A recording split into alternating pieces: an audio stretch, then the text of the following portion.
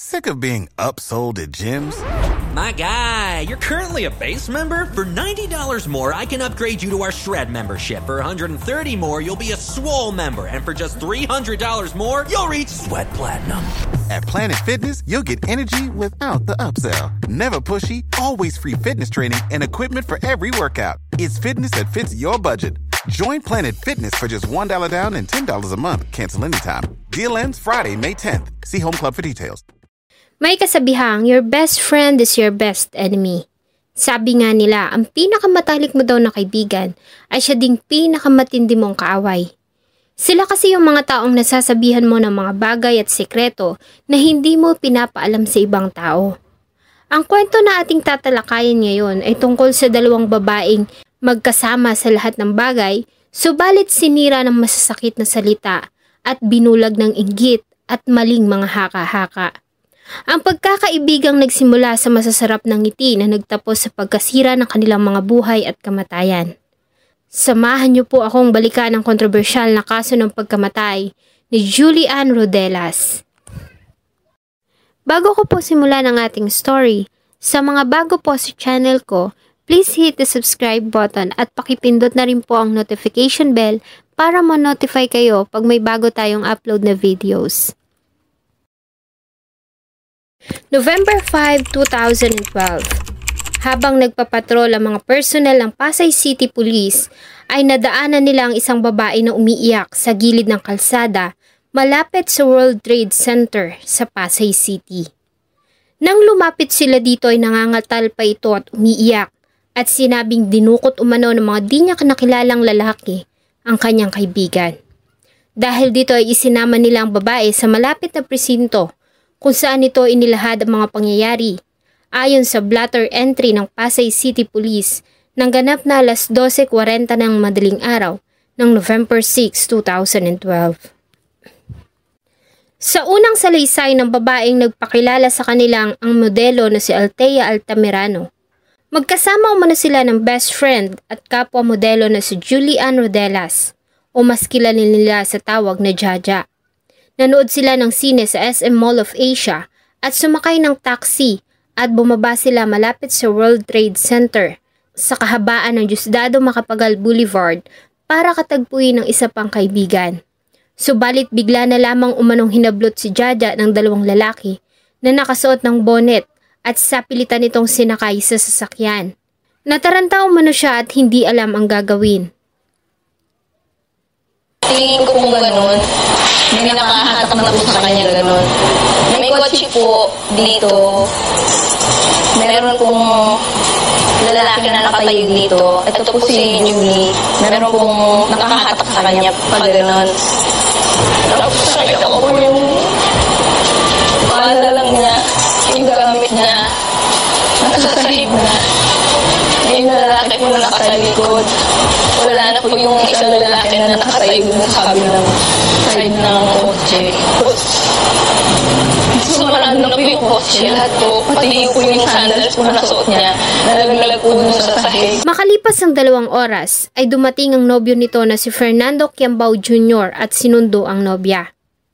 Umaga ng November 6 ng alas 5:30 ng umaga, ay nakatanggap sila ng tawag tungkol sa katawan ng wala ng buhay na babae sa 18th Avenue sa Murphy, Cubao. Nang tunguhin nila ang lugar ay dinatnan nila ang isang babae na may tama ng bala ng baril sa kanyang ulo. Wala silang nakitang kahit na anong gamit nito sa crime scene maliban sa 2 basyo ng bala ng baril at ang hawak nitong supot na may lamang cheeseburger at resibo. Ang biktima ay kinilala ng kanyang pamilya na ang nawawalang si Julian Rodelas o Jaja. Ayon sa witness na nakapanayam ng CIDG, madaling araw ng November 6, ay nakarinig siya ng magkakasunod na putok ng baril at nang puntahan niya ang pinanggalingan nito ay natanaw niya pa ang mabilis na pag-alis ng isang Montero Sports na sasakyan na may plate number na TWO 505 at dito nga ay nakita niya ang wala ng buhay na katawan ng biktima.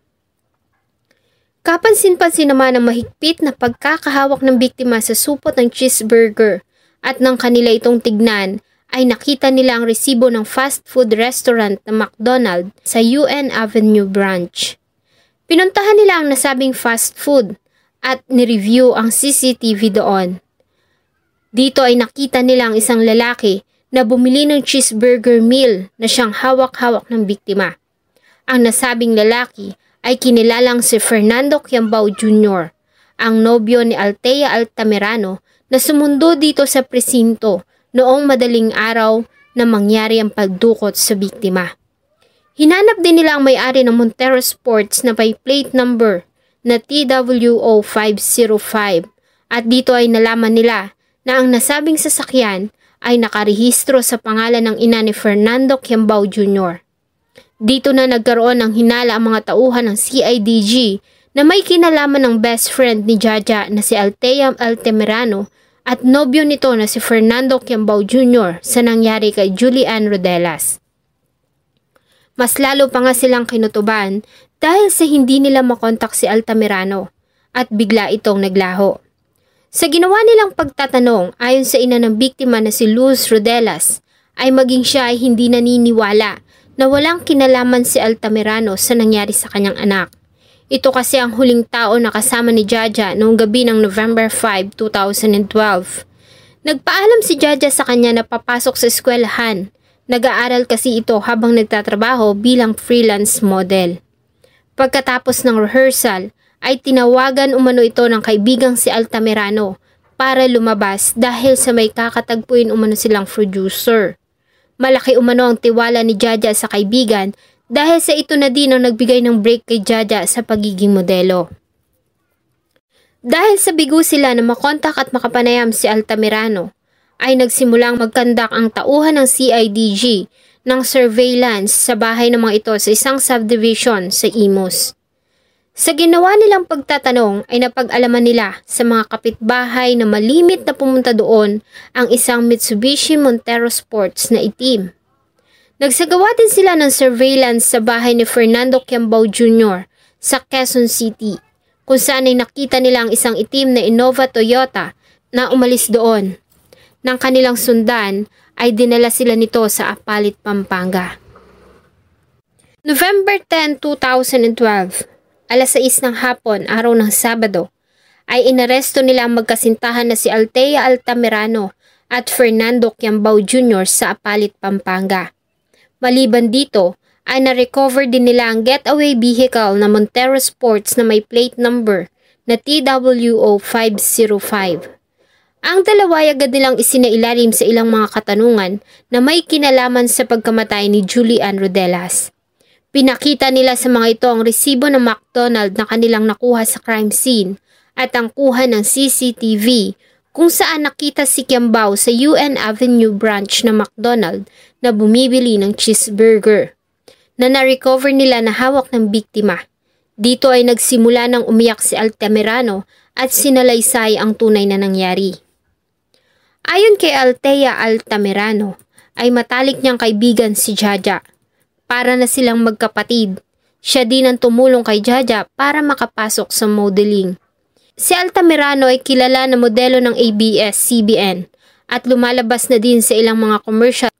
At para manatili sa industriya, ay pinapangalagaan nito ang kanyang imahe. Kaya nga inilihim nito ang pagkakaroon ng 2 anak. Walang nakakaalam nito maliban sa matalik na kaibigan na si Jaja. Subalit nalaman niya na lamang umano na kinakalat ni Jaja ang kwento ng pagkakaroon niya ng 2 anak. Ang nasabing problema ay kanyang ipinaalam sa nobyo na si Fernando Quiambao Jr. At sinabi umano nito sa kanya na siya ang bahala. Tuturuan umano nila ng leksyon si Jaja. Pumayag umano siya dahil sa akala niya ay tuturuan lamang ito ng leksyon at hindi niya umano alam na papatayin nila ang biktima. Tinutulungan ko po si Jaja. Binibilang ko siya ng damit. Inaayusan ko siya. Tapos i-chismis niya ako. Nagalit po yung boyfriend ko. Sabi niya tuturuan daw niya ng leksyon po. Sabi ko nung una wag na. Tapos sabi niya po magaling daw po siya sa ganun. Wala daw pong mulilyaso daw po ginagawa na daw po niya dati. Kaya pumayag po ako. Ayon kay Althea, Tulad ng plano ay dinala niya si Jaja malapit sa World Trade Center sa kahabaan ng Diosdado Macapagal Boulevard ng bandang alas 12:30 ng madaling araw noong November 6, 2012, kung saan dinukot ng nobyo at mga tauhan nito si Jaja.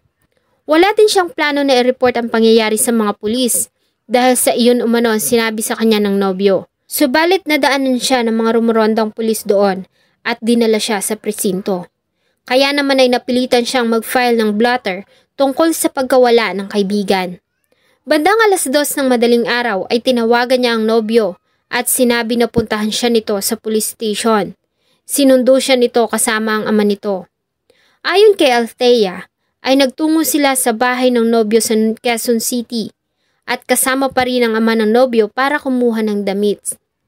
Bandang alas 4 ng hapon ay nag-check-in sila sa isang motel bago siya nakipagkita sa mga kaibigan nila ni Jaja sa Las Piñas City Apartel, kung saan ay binigay niya sa mga ito ang mga gamit ni Jaja.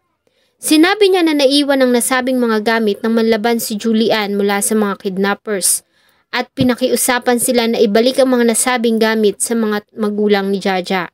Alis ay muli silang nag-check-in ng nobyo sa isang hotel sa Quezon City.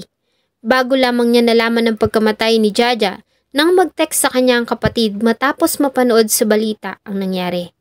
Nagulat siya at galit na kinumpronta ang nobyo dahil wala sa usapan nila na papatayin nito ang kaibigan. Tinanong niya ito kung bakit nila pinatay si Jaja, subalit sinabi nito sa kanya na hindi niya rin alam.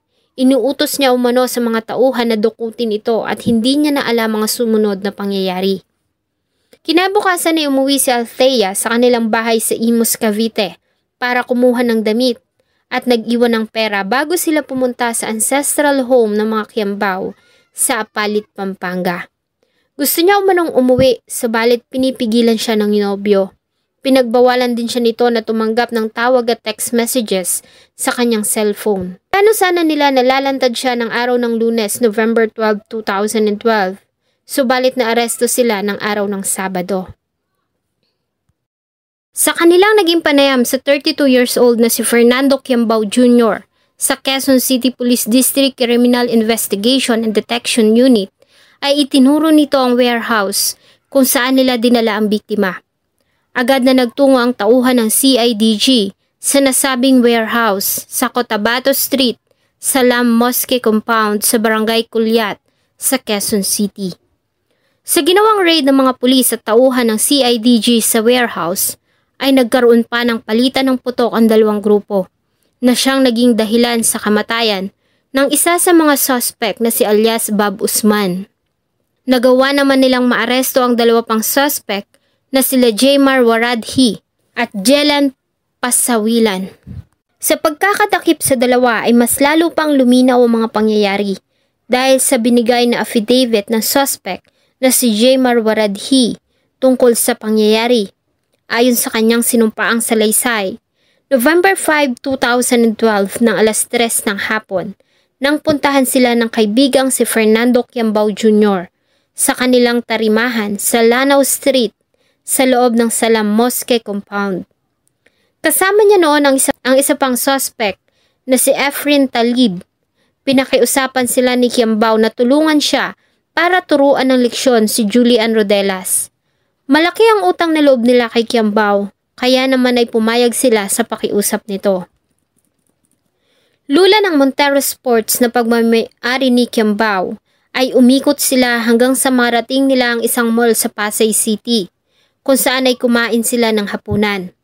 Ang nasabing pangyayari ay nakumpirma sa nakuhang CCTV footage sa Ocean Bay Restaurant sa Pasay, kung saan ay nakitang pumasok si Jaymar Waradhi, Fernando Kiambao Jr. at Efren Talib ng bandang alas 8 ng gabi at nanatili doon ng 1 oras. Ayon kay Waradhi, ay umalis lamang sila sa nasabing restaurant nang makatanggap ng text si Kiambao mula sa nobya nito na si Altamirano na nireplyan umano nito ng mga katagang, "Okay baby, nandyan na ako, just wait a minute."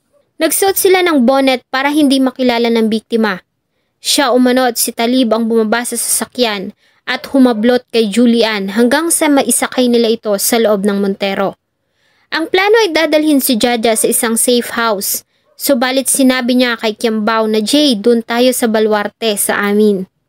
Nang mabanggit niya ang palayaw ng kaibigan ay tila nakilala ito ni Julian, kahit pa nga nakatakip ang kanilang mga mukha. Nagsimula kasi itong magmakaawa at paulit-ulit na sinabing, JR, Jay, sorry please. Ayon kay Waradhi, ay minura siya ni Kiambao dahil sa ginawa niyang pagbanggit ng pangalan nito. Sabi ko, Jay, may mobile sa unahan, Jay. Atras mo, doon tayo sa baluarte ko. Sabi ko ganyan. Yun, parang narinig niya, RJ, sabi niya yan, JR. Sabi niya yan, sorry, alam niya rin siguro na nangyawa siya mali. Nang makarating sa warehouse, ay dinala umanos ni Efren Talib si Julian sa isang silid, habang si Kiambao naman at si Waradhi ay naghintay sa kabilang silid, kung saan ay naririnig nilang sigaw ni Jaja na nakikiusap ng wag po, wag po. Makalipas ang 10 minuto, nakatanggap ng tawag si Kiambao mula kay Altamirano at sinabi nito na nasa police station siya para i-report ang pangyayari. Umalis si Kiambao at iniwan sila ni Efren Talib at alias Bob Usman na siyang nagsilbing lookout. Ayon kay Waradhi, ay umalis siya at umuwi para matulog. Nagising na lamang siya nang gisingin siya ni alias Bob Usman at sinabi nito na isang lalaki na si alias Aldos ang dumating. Nang tunguhin nila ang warehouse ay dinatnan nila si Efren Talib sa labas na siyang nagsisilbing lookout. Sa loob ay nakita niya si Aldous. Hawak nito ang isang kalibre 45 na baril. Sinabi niya dito na binilin sa kanila ni JR ang biktima at huwag niya itong pakialaman. Subalit nagpumilit ito at sinabing, itatapon niyo rin lang naman, pakinabangan ko muna. Pagbalik ni Kiambao ay may dala itong burger meal na iniabot niya kay Waradhi. Kumatok ito sa silid kung nasaan si Jaja at Aldous. Sinabi niya dito na dumating na si JR. Sinabi naman ito na okay lang, tapos naman na ako. Habang tinatanong ni Aldous si Kiambao kung ano ang plano, ay iniabot ni Waradhi kay Jaja ang dalang burger ni Kiambao. At sinabi niya dito na kumain na bago nila siya ihahatid pa uwi. Sumagot naman ang takot na dalaga na sa bahay na lamang niya kakainin niyon. Lingid sa kanyang kaalaman na plano na ng grupo na siya ay patayin. Ayon kay Waradhi, ay umuwi na siya at tinanong na lamang ang grupo sa mga sumunod na pangyayari. Ayon sa kanya ay si Aldous ang unang bumaril sa biktima na sinundan ni Efren Talib ng 5 beses bago nila ito iwan sa Cubao kung saan natagpuan ang wala ng buhay nitong katawan. Sa binigay na statement ni Waradhi ay nagdesisyon ang prosecution para siya ang tumayong state witness sa kaso. Base sa autopsy sa katawan ni Julian, maliban sa tinamong mga tama ng baril sa kanyang ulo, ay nakitaan din ito ng mga laceration sa maselang bahagi ng kanyang katawan na nagpapatunay na ang dalaga ay nakaranas ng panggagahasa. Base na rin sa salaysay ni Waradhi. Labas naman ang artist sketch ng 2 suspect na nanatiling at large at pinaghahanap pa din ng mga kapulisan na si alias Aldous at Efren Talib. Ang 4 na una nang naaresto na si Althea Altamirano, Fernando Kiambao Jr., Jaymar Waradhi at Jelan Pasawilan ay sinampahan ng kasong pagdukot at pagpatay. Samantalang ang 2 pinaghahanap na sila Aldous at Efren Talib ay sinampahan ng kasong panggagahasa at pagpatay. November 20, 2012, sa ginawang arraignment ng kaso, ay nagplead si Waradhi at Pasawilan ng not guilty plea. Samantalang dahil sa walang kibo, pilitan ng Quezon City Court na isailalim ang magkasintahan na Altamirano at Kiambao sa not guilty plea. Iniutos din ng mababang hukuman ang paglilipat kay Altamirano at Kiambao sa Quezon City Jail. Samantalang nanatili naman si Waradhi at Pasawilan sa kulungan sa Criminal Investigation and Detection Unit sa Quezon City Police sa Campo Ringal. Ang legal counsel ni Altamirano at Kiambao ay nagpasa ng motion to quash o para ibasura ang kaso laban sa kanila dahil umano sa hindi dumaan sa legal na proseso ang ginawang pag-aresto sa kanila. Ang nasabing motion ay binasura ng Quezon City Regional Trial Court noong February 2013. Ayon sa 6 na pahina na order ni Judge Caridad Walls Lotero ng Regional Trial Court Branch 223, ay tama lamang ang ginawang pag-aresto ng mga pulis sa mga nasasakdal. Kahit pa nga wala silang dalang mandamiento de aresto, may sapat umanong basihan na na-establish ang mga arresting officer sa naging partisipasyon ng mga ito sa pagkawala at pagkamatay ng biktima. Ang nakalap umanong ebidensya at impormasyon ng mga kapulisan ay sapat ng grounds of suspicion para ipaliwanag ang ginawang warrantless arrest sa 4 na araw matapos na matagpuan ang katawan. Samantala, dahil sa kawalan ng sapat na ebidensya na maglilink sa isa pang suspect na si Jelan Pasawilan sa kaso ng pagkamatay ni Julian, ay sinampahan lamang ito ng kasong illegal possession ng baril at pinayagang pansamantalang makalaya sa halagang 80,000 pesos na piyansa noong January 2013. Subalit noong June 15, 2013 ay namatay ito matapos na pagbabarilin habang kumakain ng agahan kasama ang pamilya sa kanilang tahanan sa Quezon City. Ang nakakapagtaka ay nanahimik ang pamilya nito. Hindi nila pinayagan ng mga pulis na pumasok sa kanilang bahay para sa imbestigasyon. Sa katunayan, ay nagbigay pa ang nabiyuda nitong asawa ng waiver na nagsasabing hindi nila nais na imbestigahan pa ang naging kamatayan ni Pasawilan. Ang pagkawala ni Julian ay nag-iwan ng malalim na sugat sa pamilya, lalo na nga sa kanyang ina. Ayon sa kanya ay mataas ang pangarap ni Jaja. Sa katunayan, ay nag-aaral ito sa Arellano University at kumukuha ng kursong Hotel and Restaurant Management. Dahil sa hirap ng buhay, ay 3 beses na itong tumigil sa pag-aaral. Subalit hindi ito pinanghinaan ng loob. Nagagawa nitong pagsabayin ng pagtatrabaho at pag-aaral. Personal niya din nakilala si Altamirano dahil sa madalas itong magtungo sa kanilang bahay. Ayon sa ina ni Julie, ay mainit ang dugo niya sa kaibigan ng anak. Hindi niya umano alam pero sa tuwing nakikita niya ito ay umiinit ang kanyang ulo. Lingid sa kanyang kaalaman na ito pala ang magiging dahilan para mawala sa kanila si Jaja. Totoo rin na matalik na magkaibigan si Altamirano at Jaja. Sa katunayan ay halos hindi na mapaghiwalay ang dalawa. Malimit din na pinapahiram ni Altamirano si Jaja ng damit na ginagamit nito sa modeling. Para kay Jaja ay idol niya si Althea Altamirano. Subalit mas marami na umanong mga project ang napupunta kay Julian. Ayon sa ina, nang araw na mawala si Jaja ay pupunta sana ito sa Boracay para sa isang pictorial. Marahil ay inggit umano ang naging dahilan kung bakit nagawa ni Althea iyon sa kanyang anak. Ang kwento ni Altamirano at Rodelas ay nagpapatunay sa kasabihang ang matalik mong kaibigan ang siyang pinakamatindi mong kaaway. Salamat po sa inyong patuloy na pagsubaybay sa atin pong mga videos. Huwag niyo pong kalimutang mag-iwan ng saloobin at suggestion sa atin pong comment section. Samahan niyo po akong muli sa susunod pa nating mga episodes. Thank you so much po and see you on my next video.